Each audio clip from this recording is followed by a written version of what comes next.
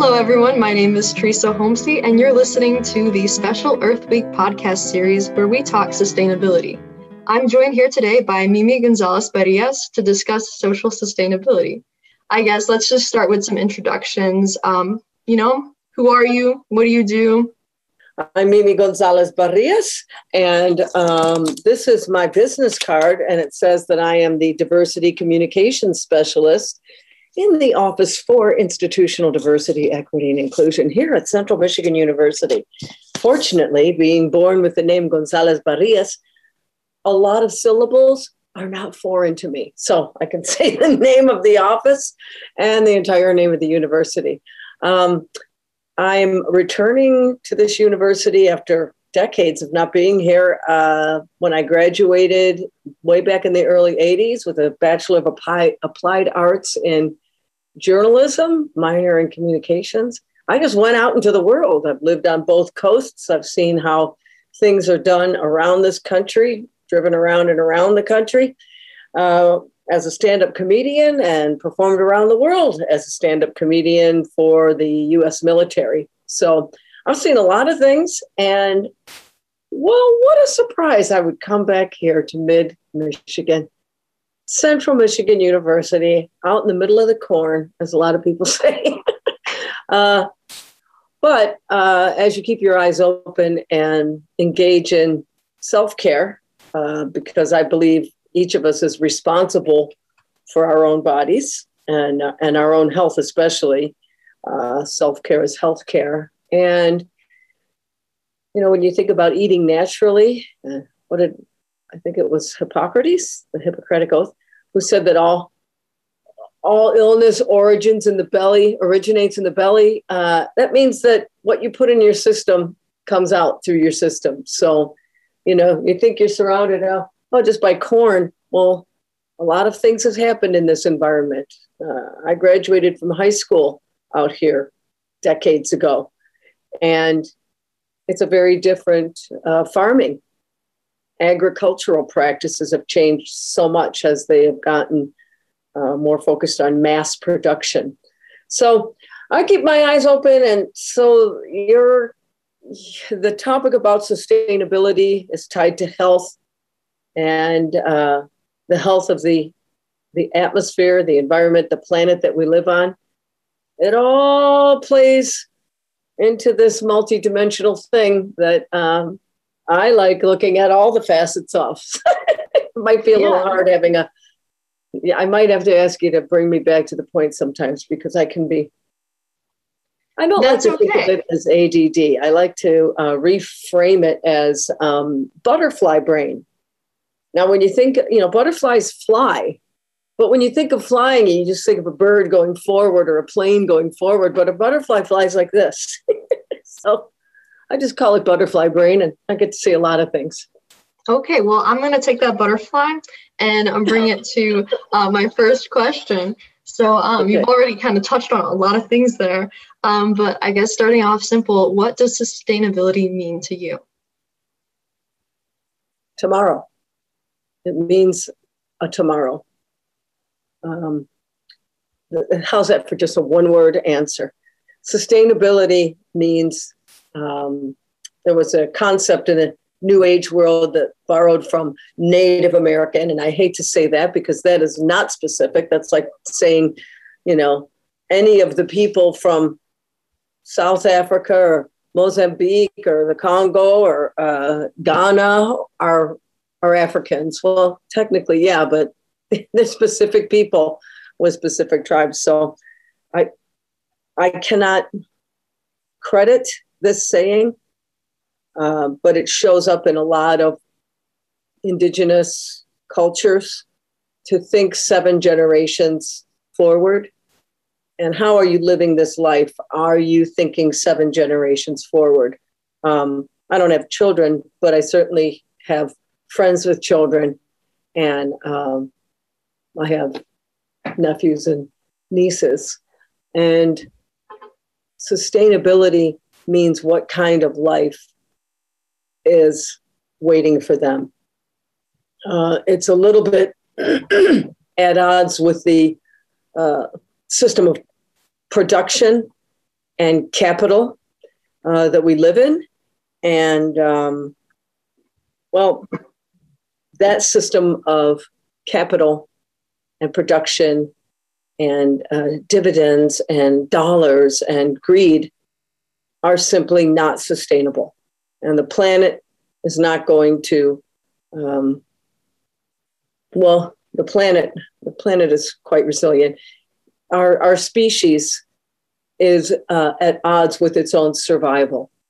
So sustainability and survival are related closely, but I'd like to see us doing more than just surviving. We have a great opportunity to thrive, and that's, I think, sustainability brings thriving into the conversation of how best to live on this planet. What was your, path into sustainability? How have you gotten involved in it, and what sort of brought you to where you are right now? I'm originally from the Metro Detroit area, and to grow up in Detroit in the 70s and 80s, 60s, 50s, is to grow up with the great flex of industrial power. And industrial power really has a price, and the price is paid on the environment. The Detroit River, the River Rouge, there used to be a joke, to not fall into the River Rouge, that a man fell in and he died just from being exposed to that incredibly polluted water. I grew up during a time when pollution was finally being addressed. I remember flying into Detroit in the mid-70s as an adolescent and flying into pink and green clouds, growing up with clouds of smoke and debris and particulates in the air. That was just where you lived. I used to do a joke that growing up, I believed that clouds actually came from smokestacks. Mommy, drive by the cloud factory. They're making the pink ones today. So I've lived through a time where environmentalism has really awoken in mass consciousness the need for the ability to breathe and drink water. We need these two things. We need clean air and we need clean water. And for a long time in our human history, dump. We've made a dump out of the planet. And there are forces recognizing that, slowly trying to correct it. And sometimes you want to throw your hands up and say, I can't do anything. How am I going to fight all those smokestacks and steel mills and pollution? And everybody wants a car. And now this part of the world, everyone has a car. And now they have so much smog, they can't see the mountains. I can't do anything about that. I can do something about this. And there is one place where I can make a difference. And I start in that place. And I have to tell you that a Seneca elder, I went to see Twyla Nish, my late 20s.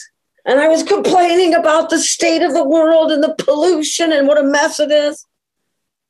And she said to me, before you start complaining about polluters and huge corporations and the mess they're making of the planet, you better clean up your own piece of the planet. And that's your body. You smoke. So you are polluting your piece of earth. You have to start with yourself.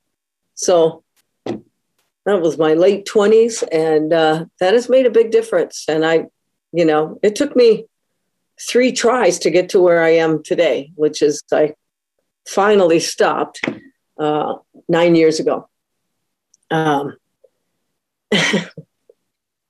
We have to start with ourselves. This is a piece of the earth, and we have a piece of earth. How do we treat this piece? And then, you know, what do you put in the body? And then the grounds that you find your body on. Try to make less drives. You know, I don't have an electric car yet. So I do what I can. I really make the most effort with what I can because it's been seeded in my thinking for a long time. A lot of what you said there definitely sticks out to me as far as thinking of the factories as cloud factories.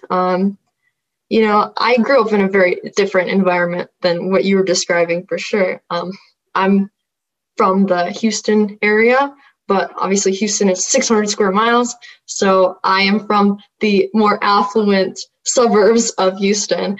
And, you know, that definitely had kind of shaped my perspective on what sustainability is. But I remember distinctly as a kid, every time we would go to Galveston, you know, the Gulf of Mexico, we would have to drive through Pasadena, Texas.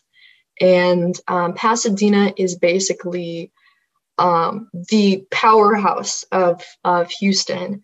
So Houston is obviously a huge city, and it's definitely an oil town. But Pasadena is, from what I remember, just a field of oil refineries and petrochemical facilities. And we used to drive through there, and I thought it was beautiful. I thought it was so gorgeous because there's all these like twinkling lights, and it's just this huge concrete masses and all these weird shaped, you know, metal structures that are all twisting and bending. And there were so many lights, you know, they're all orange and they're twinkling. And sometimes there would be like, you know, they'd burn off. Sometimes like there would be like flames, open flames coming off of the towers. And I thought that was so cool. And I remember one time, like I was in the car with my family and I said, wow, like I would love to work there. Like I would love to just be able to spend my time there and just like this is so crazy and beautiful. Like I'd like to see this every single day. And my family would like, they thought it was hilarious. And I remember like as a child, I got like a little indignant. I was like, what are they laughing at me? You know, when you're a kid and all the adults are laughing at you, it doesn't feel good, does it? Because you know you said something that they found funny, but you meant it completely earnestly.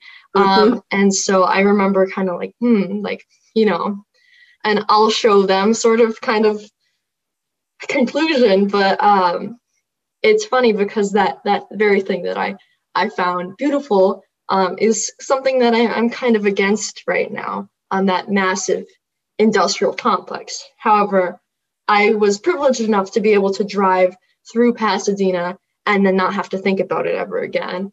And, you know, as I've gotten older, I do think about this as a significant memory, but also I've come to think of Pasadena in not just like this awful, horrible place, but a place where people live and a place where people work. And I've looked into Pasadena and what sort of movements they have. And it's actually a huge hotspot for environmental justice.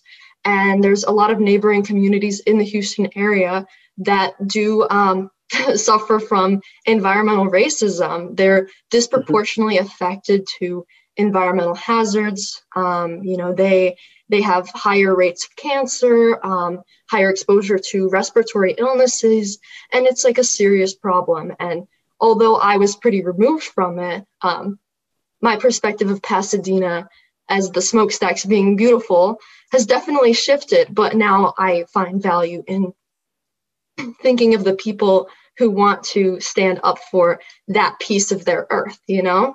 And that's something that, you know, we're talking about social sustainability here, which we'll get more into what that means, but something that when we talk about the environment and about, you know, environmental issues, they're very removed from people.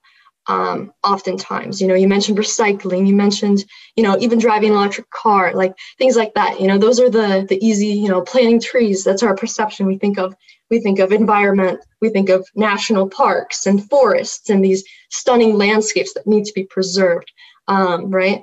But as I've come further along in my education and my understanding of sustainability has deepened, I've come to realize that it means a lot more than that. And so,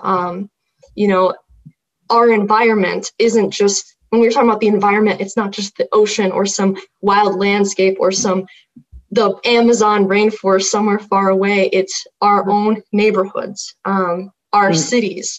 Those are as much of the planet as, some faraway coral reef somewhere. And so I think that that's very important to understand and recognize that we all have a stake in the environment and that it is ours, collectively ours. And it's not removed from people. And sometimes I think when we talk about nature, we kind of distance ourselves from it.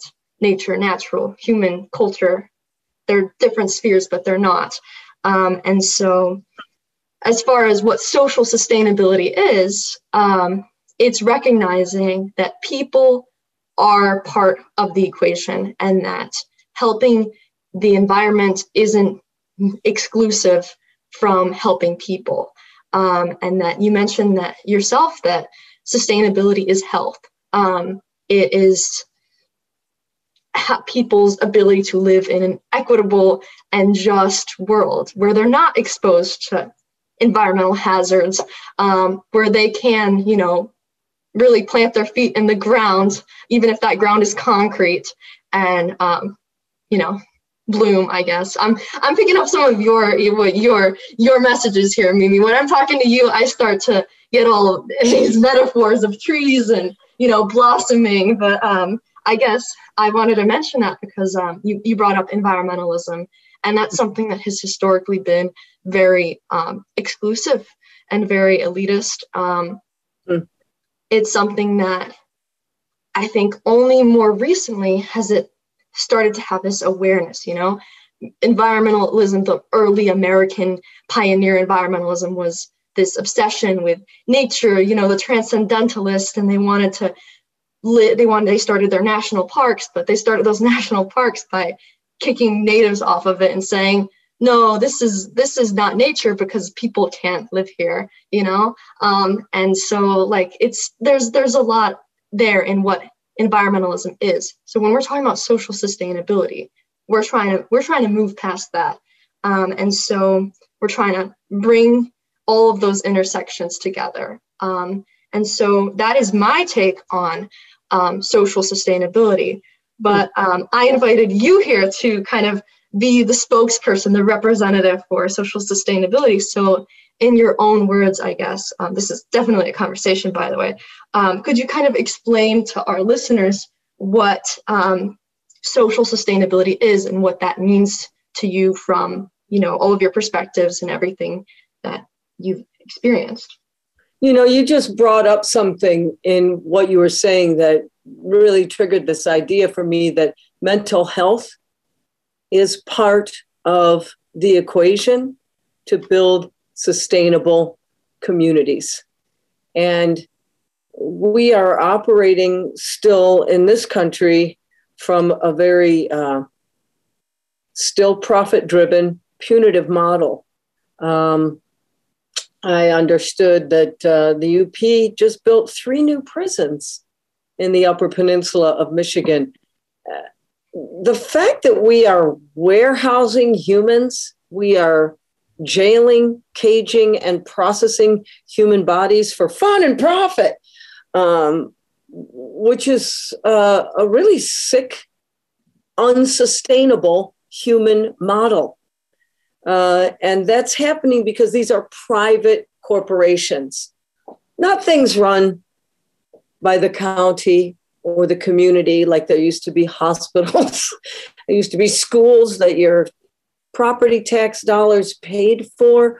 Things have gotten so utterly privatized from this hypnosis of the free market and everything will correct itself. Well, the free market ain't free.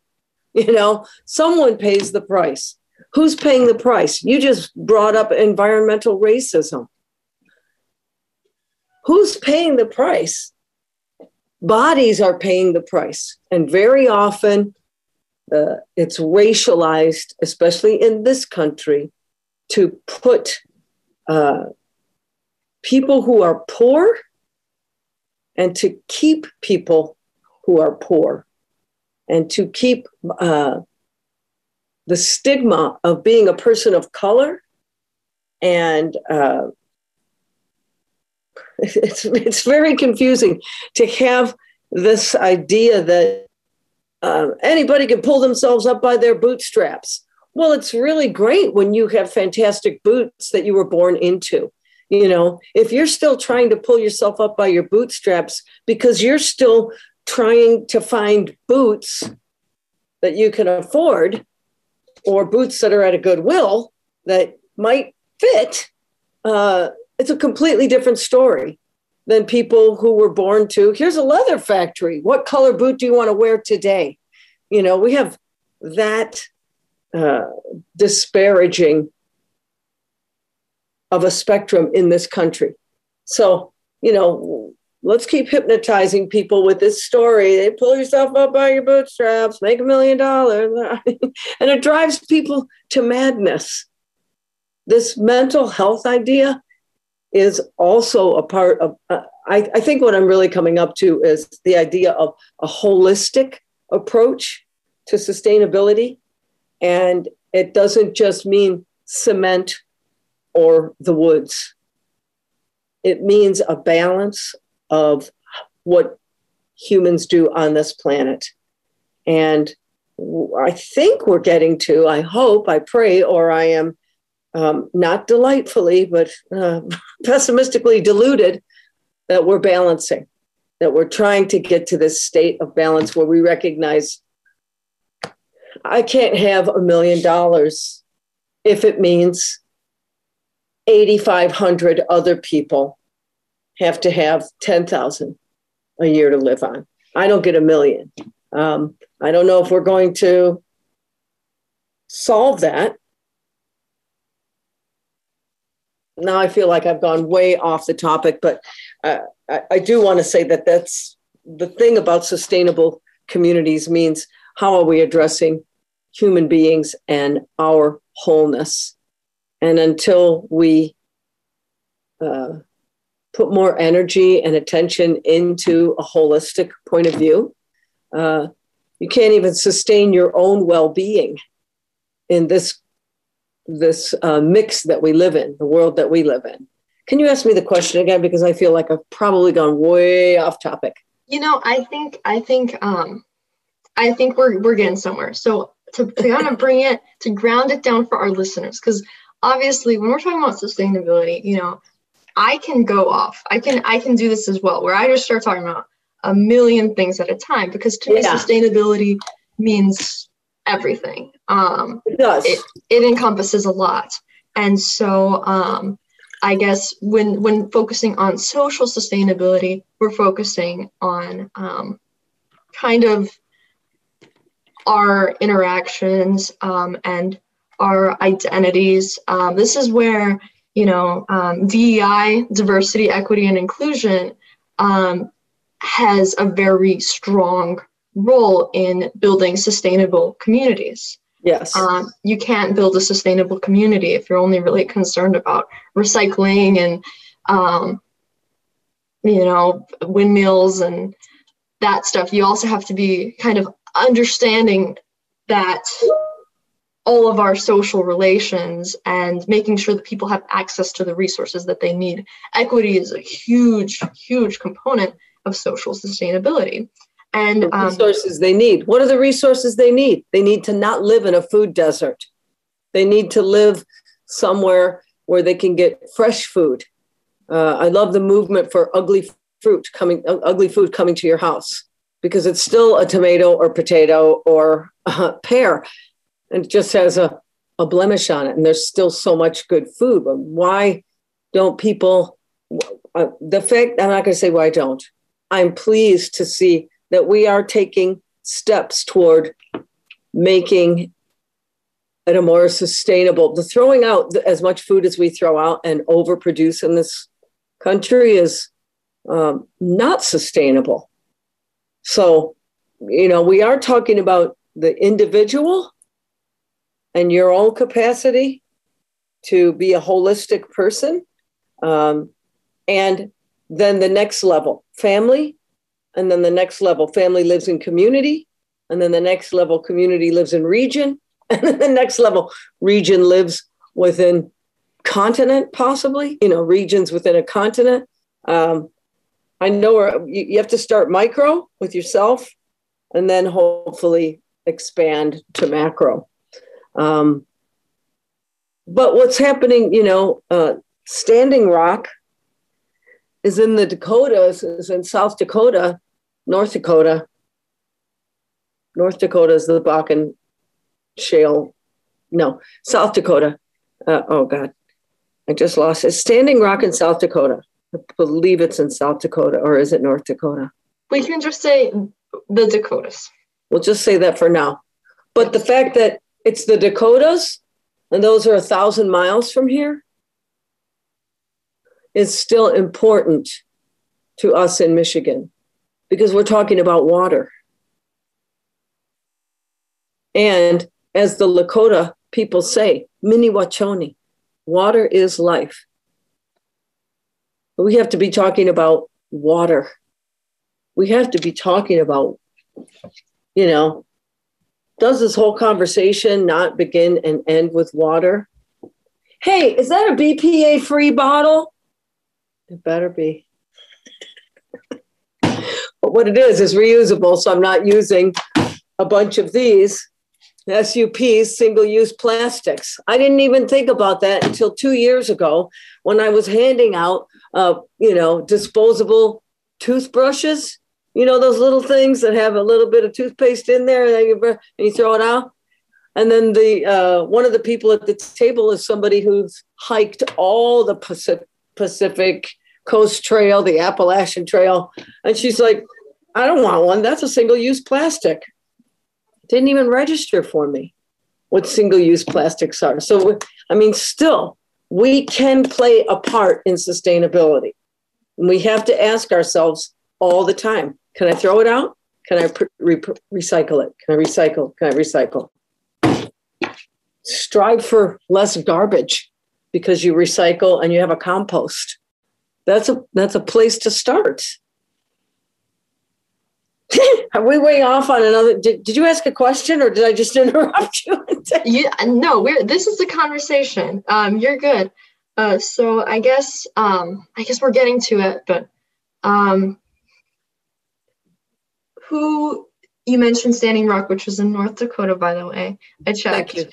And so who do we need to get involved in sustainability? Who needs to be involved in sustainability? Every single one of us needs to understand that sustainability begins with us. And then we need to engage our community. And our community can be the Chamber of Commerce, communicating with corporations that need to get on board. And some are. I'm a little suspicious. I did not like looking in the days of old when Newsweek was a glossy magazine and you could look through the pages of it. But I would see a lot of photographs, high resolution images of wheat fields, wheat in the summer, green wheat in the winter, yellow, vice versa, whatever. And then at the bottom would say, Exxon, we're doing our part to clean up the environment. These corporations are fined, but those fines don't really change what happens. Those fines don't change all of the deaths of animals that suffer from oil spills. And it's not just the oil spills in the water. and then on the land, and then as part of the whole food chain. And it comes all the way to us.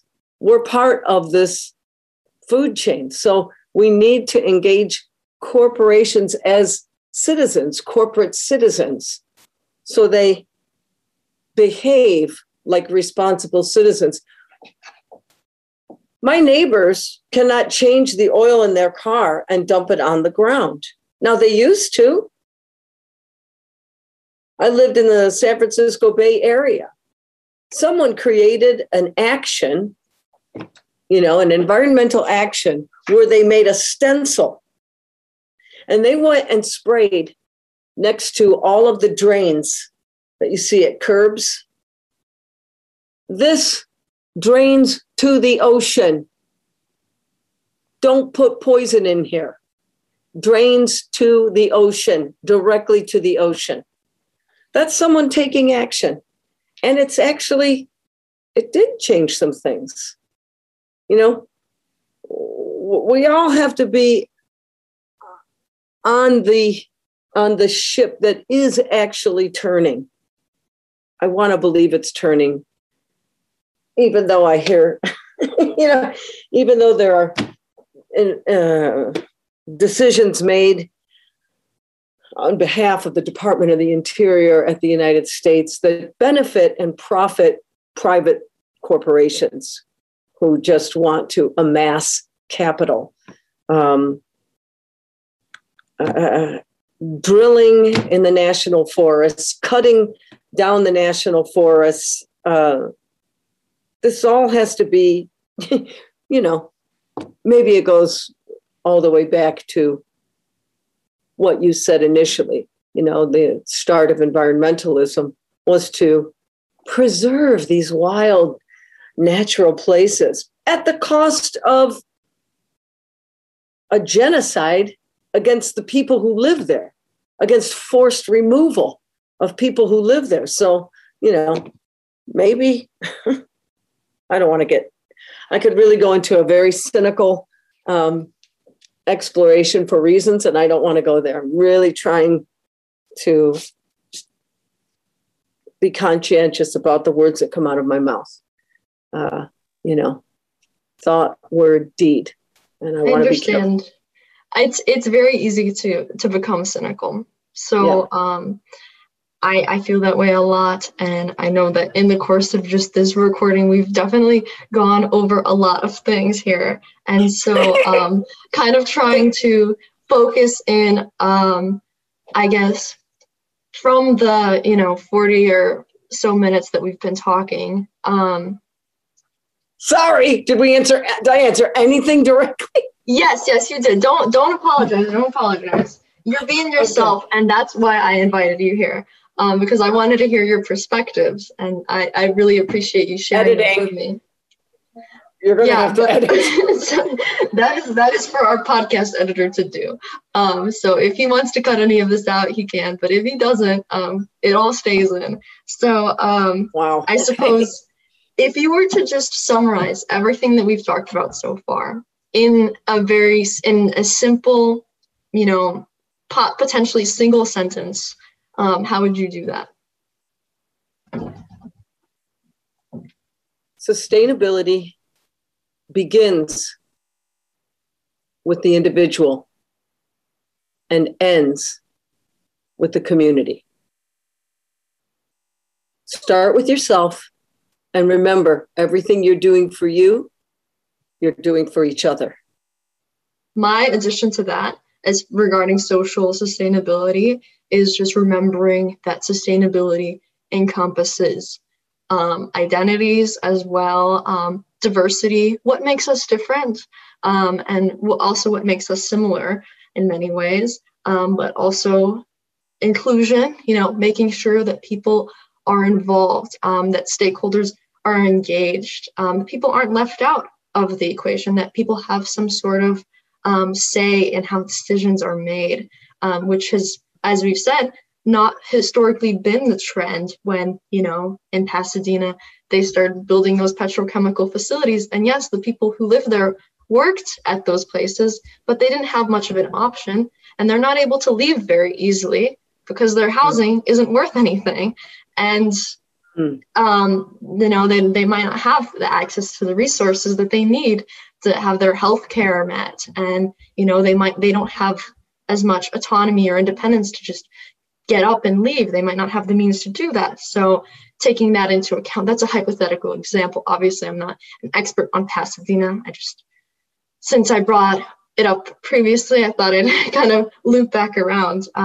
What I'm trying to say using that example is a huge component is equity, for sure. So given that we both brought up cynicism, what do we do to prevent becoming cynical? Well, I'm going to come back to the word diversity. I need a diversity of opinion. I need a diversity of entertainment, broadcasting, programming that goes into my head. I don't need monoculture. I don't need the monoculture idea that everything is your net worth. That is not a sustainable way to live. I need a diversity in thinking. I need poetry, geography, physics. I need math. I need all of these things to have a well-rounded sense of existence. And I get that from my brother offers one thing, a different brother offers another thing, my mother offers something else. And together, combined at the dinner table, we can have a great conversation as long as we don't get stuck in one conversation about politics, meaning one conversation about the state of this country and where we are right now. I think that the term is called conservative, but I don't believe that's accurate at all. But he would call himself conservative.